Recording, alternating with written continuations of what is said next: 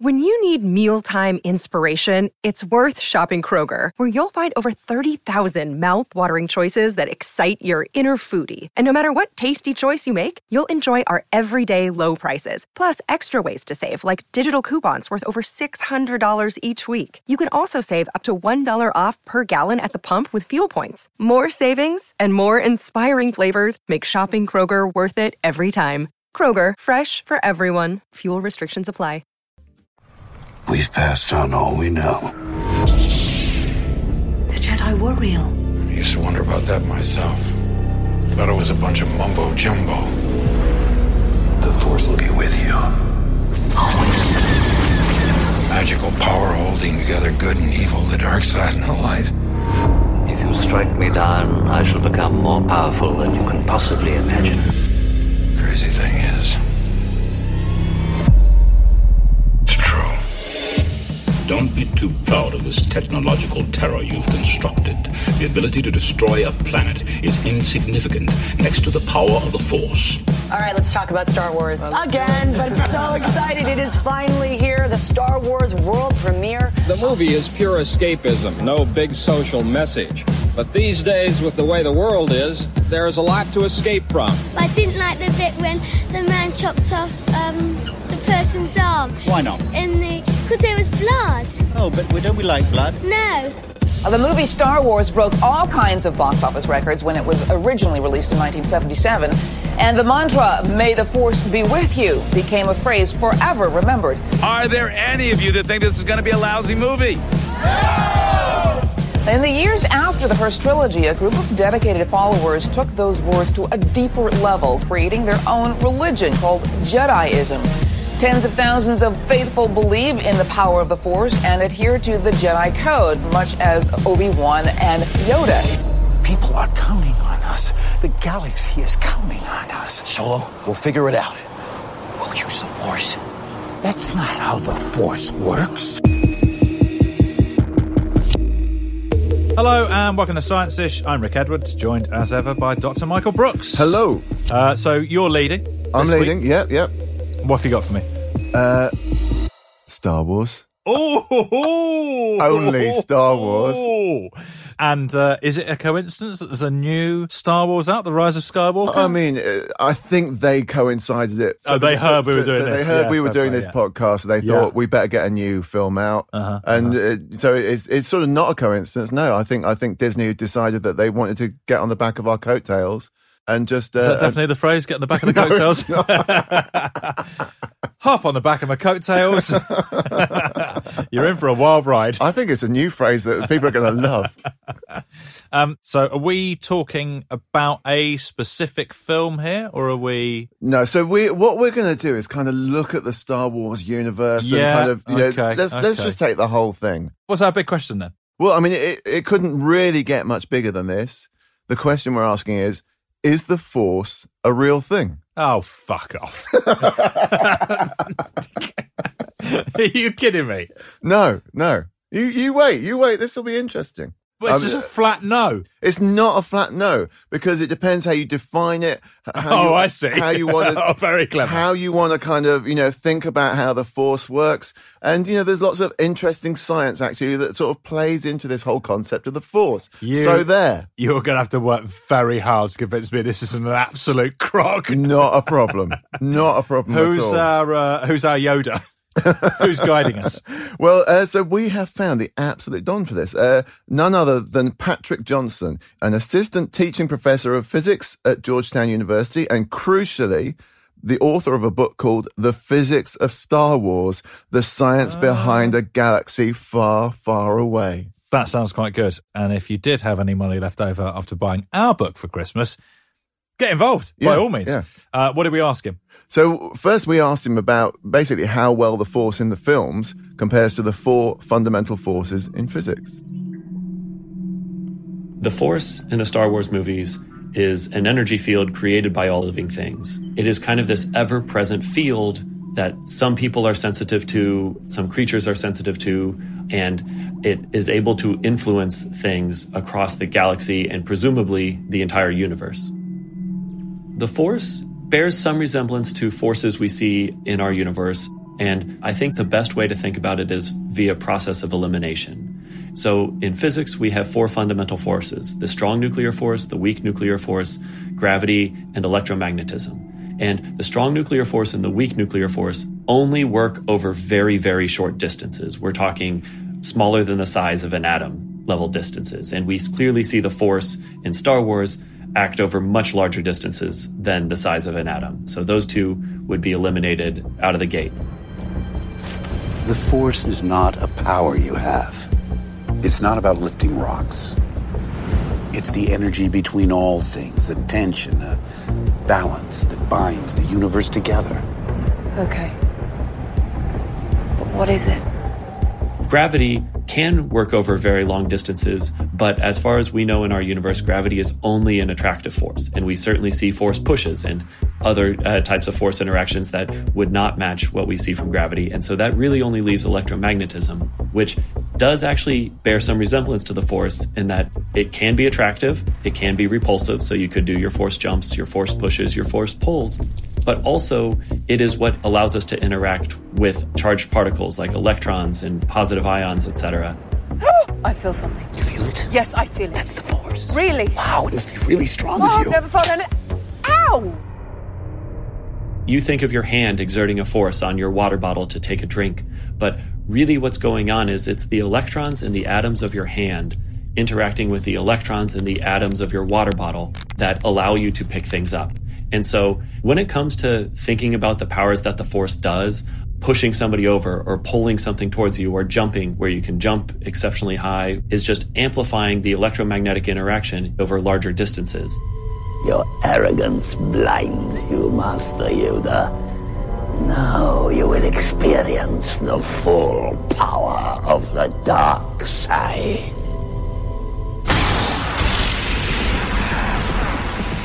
Another force power is that of force lightning. Force lightning is quite literally the most direct example of the Force being an electromagnetic force or electromagnetic interaction, because here the Force is generating actual electricity. And to generate electricity like that, it has to be able to interact electromagnetically according to the laws of physics. And thus, that means that even if the Force is some 5th fundamental force in our universe as yet undiscovered, it has to be able to interact electromagnetically to be able to create lightning. Yeah, all right. I mean, I like the guy. So we've ruled out the strong and weak nuclear forces. Yeah. Because they only act over such small distances, nuclear distances. Yeah. We've ruled out gravity. Yeah. Because gravity, as well as being extraordinarily weak, that's only attractive as far as we know. Yeah. Although there's some spicy stuff about that, isn't there? What about... whether you can have a kind of repulsive gravity, anti-gravity. Yeah, so whether I went to get ready. Oh, here we go. Ready? I went to it's not a big deal really. I went to CERN. Oh yeah. And, went to the get ready again. Went to the antimatter factory. Oh, Thank you. And they're doing some interesting stuff where they're trying to. So they're obviously, as the name suggests, making antimatter, and they want to do an experiment to see if antimatter, when they drop it, might actually sort of fall upwards. It won't, will it? Why did you go there anyway? Why did I go there? To make a thing for YouTube called The Edge of Science, which is out now, right, on YouTube. Yeah, it's nice. I investigate levitation. It's pretty cool. You almost should be leading this. Really, also you know all this because you were the science advisor. Yeah, I know. I didn't pay much attention, to be honest. Just took the money. So we got rid of gravity because we know that the Force can kind of repel and attract. So we've gone with it's the only one left. It's so electromagnetism, but in fairness, acts over distances, repulsive and attractive. Yeah, okay. The films, I assume, don't really scientifically explain what the Force is, do they? No. I mean, the films really go into much detail. The films are quite vague, and I think George Lucas was play. Yeah. So the original one, Obi-Wan Kenobi says, the Force surrounds us and penetrates us. It binds the galaxy together. So that's almost as much as you get, really. And what's like an energy field? Yeah, effectively. And of course, I mean, you can sort of tell from the whole sort of aspect of the film, it's sort of based loosely on Eastern religions, that idea. I mean, you could almost interchange chi and the idea of like chi energy and all that kind of stuff. Like Tai Chi stuff. Yeah. So like, action at a distance. So you like that stuff where like a Tai Chi master who can like knock someone over. Yeah. While standing, a meter away from them, that sort of thing. Yeah.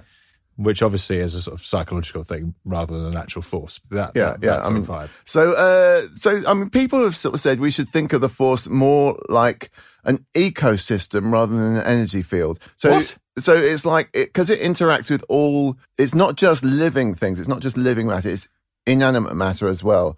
Yeah, so we've sort of had this idea around for quite a long time, and it's very normal to us now, right? Yeah. To think of ecosystems and interactions with the planet and the kind of resources that we use. But actually, that's an idea that scientists came up with back in the 1930s. There was a guy called Arthur Tansley, and he basically said, we need to sort of start thinking about not just vegetation and not just living stuff, but actually the rocks, the soil that it grows in, the sunlight. Sunlight is not an animate thing, it's an inanimate thing. Right. But effectively, it feeds into living things, or living things feed off it, and they store away its energy, and they keep it as chemical energy in a plant. And so you've got all this kind of interaction between organic and inorganic stuff that sort of flows both ways. It flows between them. So it's sort of like, you've got this flow in and out of the soil. You've got, living things storing energy that comes from the sun. Plants turning sunlight into food. Exactly. Yeah. That we then eat. Okay. Yeah.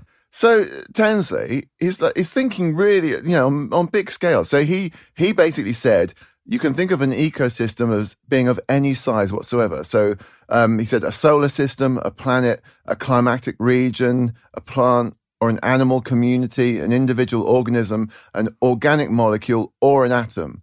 So it's kind of like, all ecosystems. Yeah, they're all different kinds of ecosystems. I get that in that sense we are all connected, and that's like the Force. Fine. Yeah.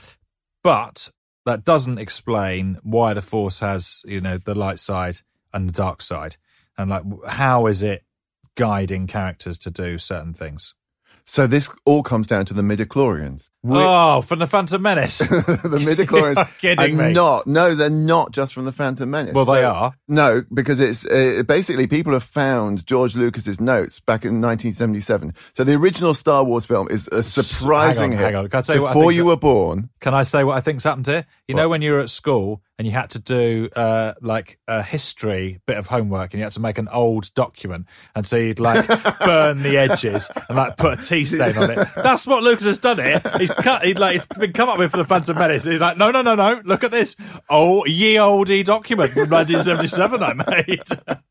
It's bollocks. Yeah, I don't think in 1977 they were like burning the edges of documents. Yeah, but how else are you going to make it look old? Come on. I don't know. We've all been to school. Wrap it in a Queen's Silver Jubilee mug. That's a good reference. So he had these notes after the success of Star Wars where he was having to, sort of make... Trying to explain stuff away. yeah. Basically make notes for how he was going to expand the whole universe. Yeah. And in one of these notes he says, it said that certain creatures are born with a higher awareness of the Force than others, and their brains are different. They have more midichlorians in their cells. So it's there right from the beginning, really. So his idea is that you basically have these sentient microscopic life forms inside living cells. Yeah. And they're the things that basically sort of speak to the Jedi and transmit the will of the Force, if you like. Conduit between the Force and... I mean, he's basically just read about mitochondria, hasn't he? Just thought, almost certainly. I'll have that, and I'll just mitochondria midichlorian. Yeah. Do you know what? I mean, the weird thing is about that time as well was when Lynn Margulis was putting forward this whole idea of endosymbiosis, where the idea was that our ancient cells, in evolutionary ancient terms, had like absorbed bacteria and put them to work, which is where we get, mitochondria, which sort of power the cells. Yeah. So we spoke a bit about this in the Jaws episode. Yeah, so this is one of those things where, it seems like he might have been reading like Popular Science magazine or something and thought, sure, I'll have a bit of that. But So anyway, so I think it's a bit like, you know, the selfish gene hypothesis, where all of our actions are effectively controlled by the fact that our genes want to A, replicate, and B, look after their own.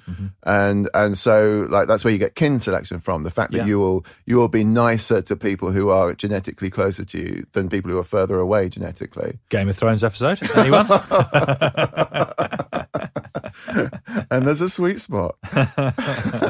So I think, you know, you can think of the midichlorians a bit like that, really. It's like, you know, they're in the cells, they're kind of, you know, controlling some of what goes on and transmitting the will of the Force. So it's not a like complete stretch away from reality. Yes, it's a bit like that, and it's also a little bit like saying that they are, if they're living in an organism and influencing it, like a parasite, isn't it? Sort of like a parasite. Yeah. I mean, it's almost worse than a parasite, isn't it, in some ways, because it's, you know, it's like this is the thing that's sort of controlling everything. So it's not just living off you, but actually telling you what to do. So it's like the mind control parasites that you get in that's what I mean. In cat shit. Those naughty ones. Yeah, Toxoplasma gondii. Yeah. So I mean, that's where it basically controls the brain function in mice, doesn't it? Yeah. So it makes them not scared of cats. Yeah, they basically jump into the arms of cats, and it happens to humans as well. There's some study that said we've got like a third of us have an infection of Toxoplasma gondii, and it changes our behaviours. Cats are sort of hypnotised us somehow with their feces. Yeah, basically. You've come into contact. I mean, you've got a cat. Yeah. So you've probably got this. Constantly cleaning out that bloody tray. You shouldn't lick it clean. I mean, that's my advice. Well, I didn't used to, and then somehow I just like, now I feel like I want to. Midichlorians are a microscopic life form that resides within all living cells. They live inside me. Inside your cells, yes. And we are symbionts with them. Symbionts? Life forms living together for mutual advantage. Without the midichlorians, life could not exist, and we would have no knowledge of the Force. Are you basically telling me that Luke Skywalker's got a load of midichlorians in his tummy and they're just trying to reproduce? Effectively. I mean, they must have to, mustn't they? They must have to reproduce if they're like effectively living organisms, or do they live forever? I mean, genes replicate themselves, don't they? So, yes. So I guess the midichlorians replicate themselves, and they use Luke Skywalker as a means of doing it. Oh, so they're starting to feel a bit like viruses now.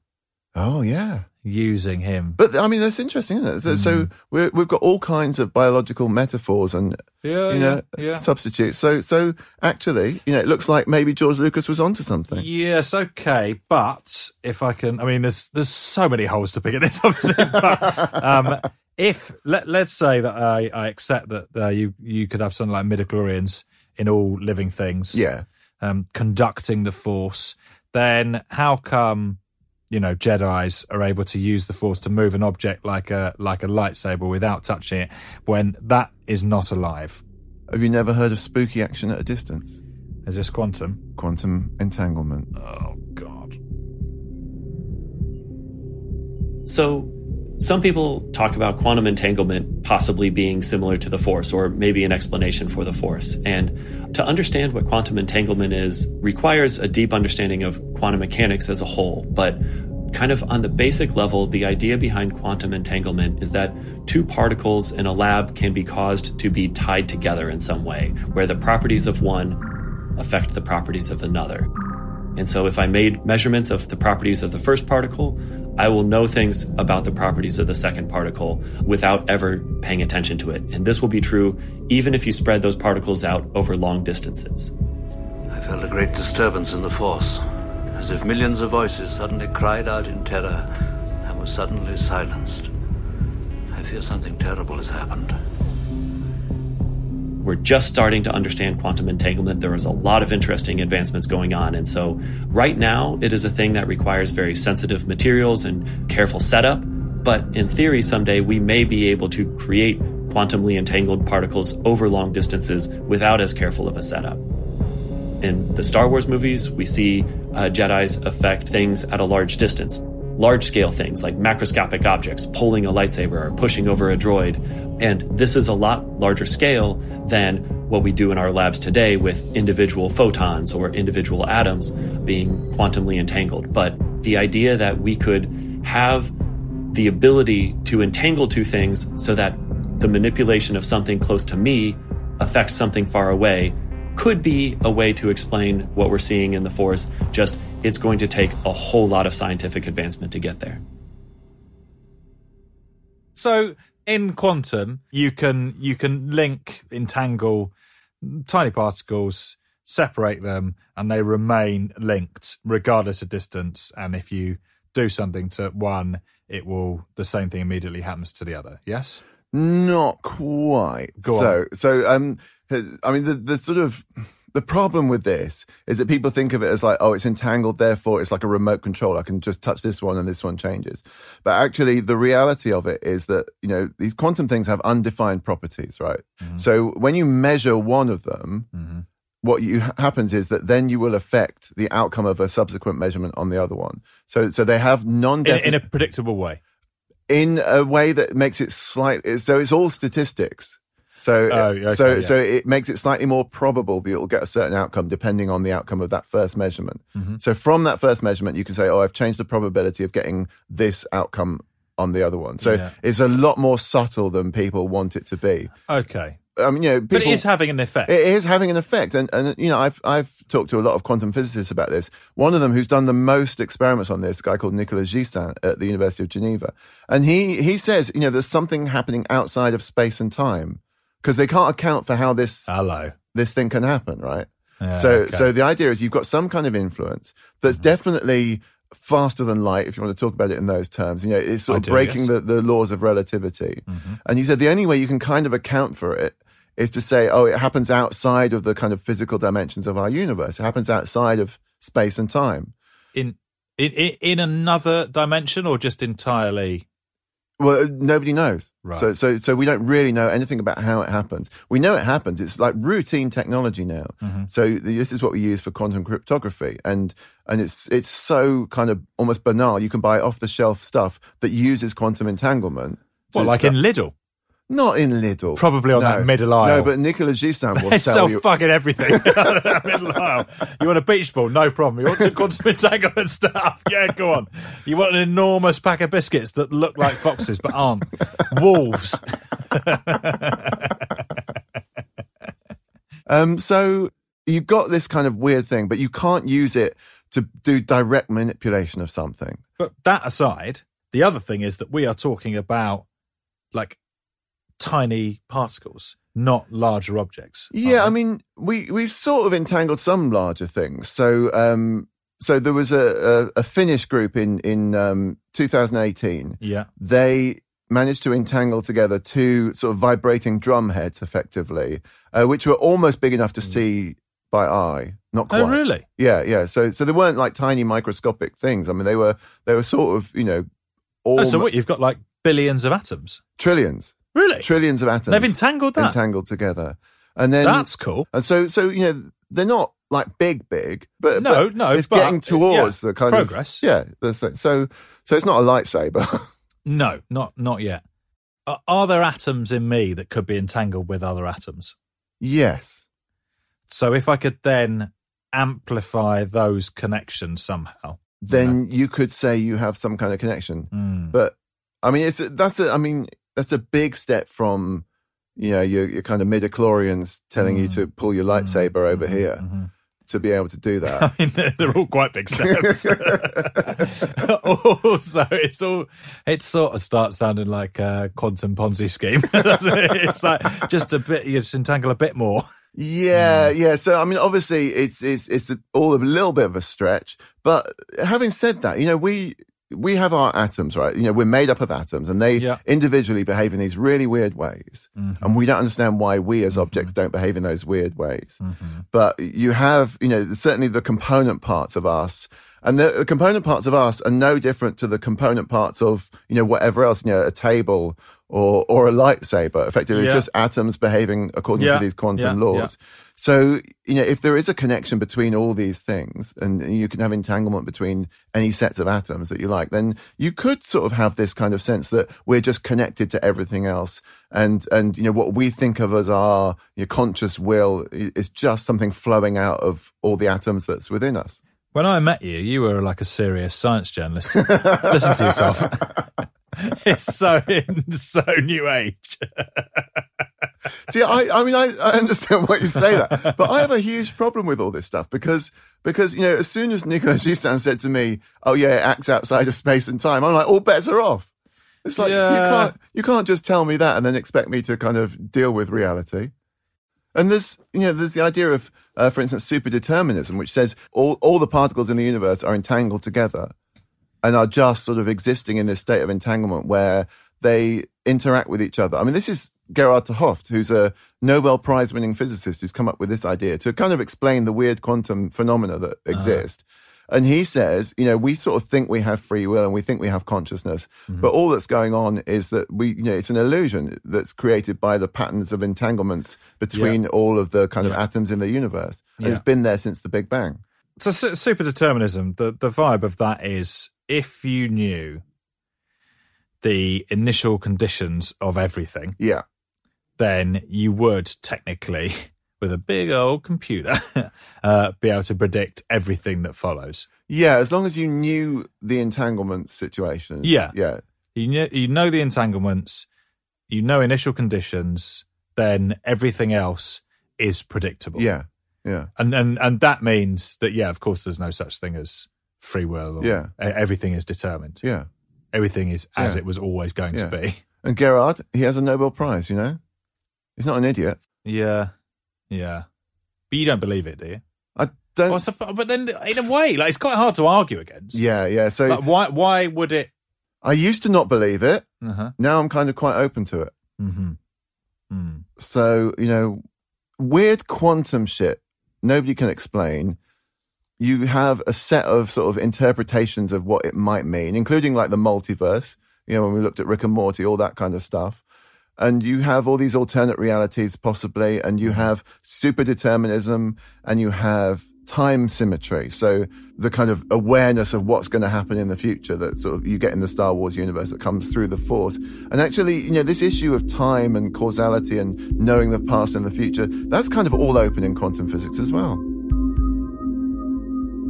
So Jedis have demonstrated the ability to have some levels of precognition, and it's certainly a stretch to think that we are capable of doing this in our universe, but there are signs that our thoughts are predictable prior to us having them. Maybe not in the form of having a force vision of the future or kind of like a spider sense, being aware of what blaster is about to shoot at you for you to be able to defend. But a lot of what we see in physics is very deterministic. Quantum mechanics throws a wrench into this because quantum mechanics is the thing that breaks all the rules that we seem to learn in our classical systems. But if things are deterministic, then in theory, given sufficient information about the input parameters, we should be able to predict precisely what the output would be. I saw a city in the clouds. When did you have there? They were in pain. It is the future, you see. Future? Most systems that we see in our universe that are large and complex often are what we call chaotic systems, where they are perfectly deterministic. And if we knew every possible piece of input information, we could predict precisely the future states of whatever system we're talking about.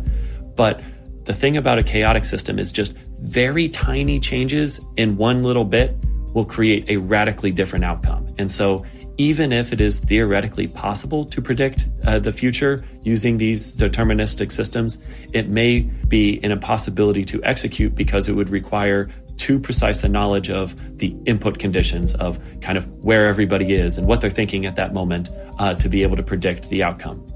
Kid, I've flown from one side of this galaxy to the other. I've seen a lot of strange stuff, but I've never seen anything to make me believe there's one all-powerful force controlling everything. There's no mystical energy field controls my destiny. So, if I'm going to be a proper Jedi, it's quite a big if. Yeah. Maybe as a New Year's resolution. Yeah, I need, some sweet mind powers. Yeah. How am I going to communicate telepathically like the Jedi can do? That's pretty easy. I mean, we'll just Is it quantum? No, it's not quantum. Good. It's brain implants. So all you need is a kind of connection, an interface with your brain and a way to interface with other brains. And actually you can communicate without speaking, which is basically what telepathy is, isn't it? So there was an experiment earlier this year when they wired 3 people together, direct brain-to-brain communication. One of them was doing a kind of Tetris thing, so it had to know whether to twist a block or something to fit it into a pattern.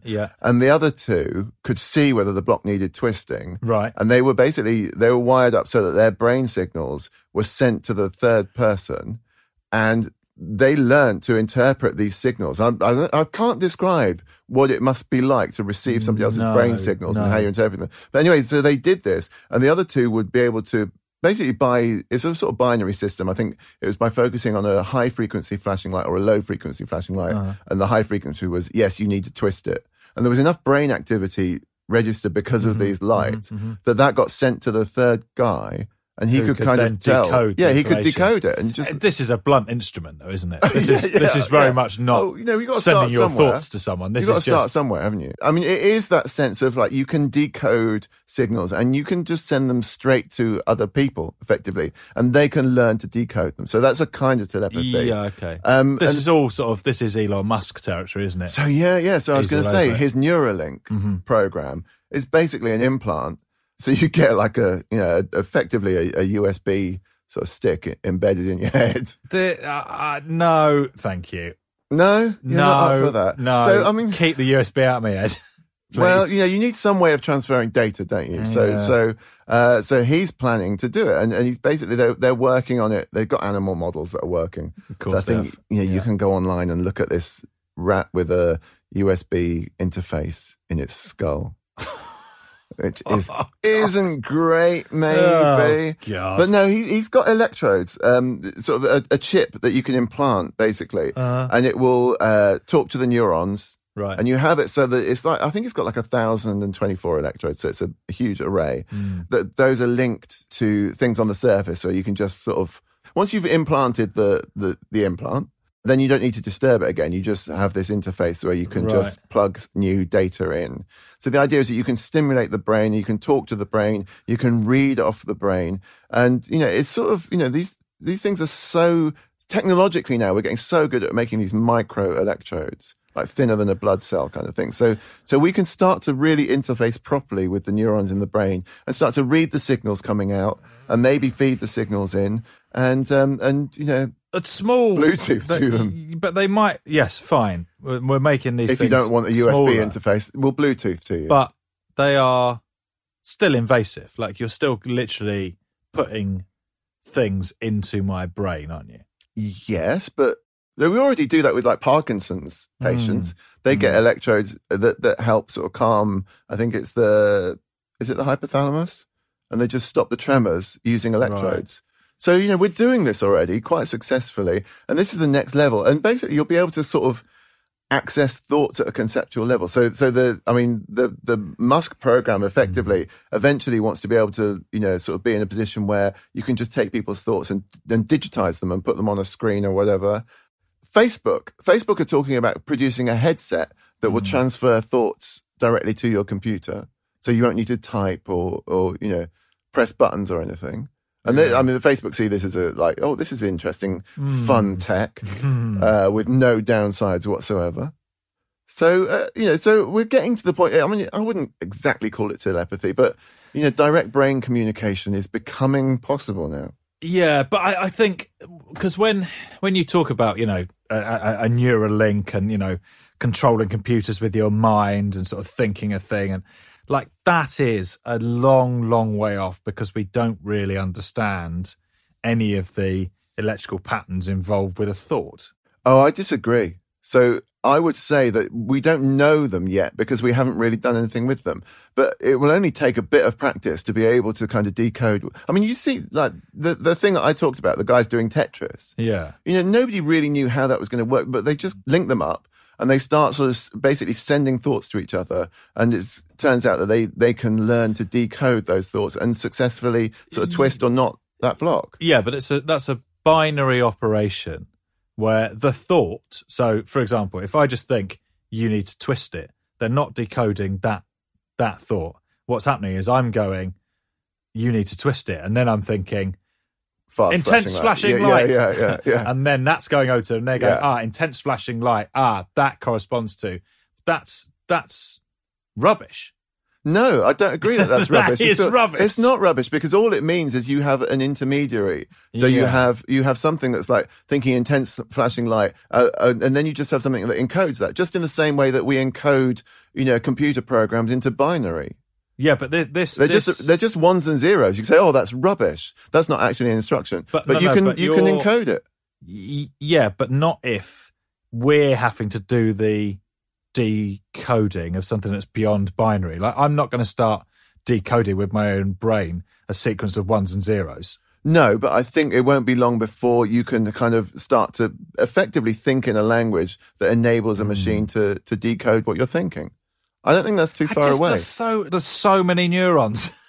There's just so many neurons. Yeah, but there's so many neurons, but you don't have any problem thinking. No, I don't. Well, that is true. I've just realised what I've said there. Very true. But, so what I'm saying is you shouldn't get hung up on the details of the system because they kind of sort themselves out once you've got the thing up and running.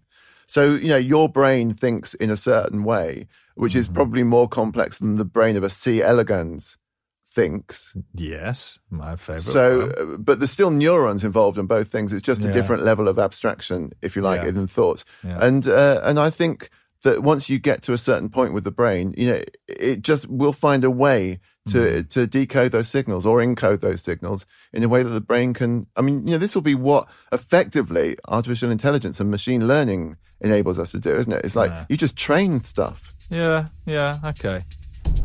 Why is the Force connecting us? You and I. Murderous snake! You're too late. You lost. I found Skywalker. You're not doing this. The effort would kill you. Can you see my surroundings? You're gonna pay for what you did. I can't see yours. Just you. Okay, let's do a rundown then. I mean, this is a big old subject. Is the Force a real thing? Well, I mean, no. But does it have some real-world parallels? For sure. Yeah. There are interesting things out there that added together and expanded on, would add up to something equivalent to the Force. Yeah, I think that's the thing. If you could pull together a lot of different weird things, you might be able to cobble together something that resembled the Force. So there's a Christmas holiday project for you all. Yeah. Yeah. Well, there you go. That was, I don't know, it was the most Christmassy episode we could have done. but that is the fault of the release schedule of The Rise of Skywalker. Yeah, I mean, they didn't make any effort to be Christmassy, did they? No, they didn't. Maybe in the lightsaber colours, but that's kind of it. Hope you enjoyed it. Have a lovely Christmas, and we will see you in the new year. May the Force be with you. Oh, God. Science-ish is a Radio Wolfgang production presented by me, Rick Edwards, and Dr. Michael Brooks. It was produced by Eli Block. The executive producer was Harry Watson. Special thanks to Patrick Johnson.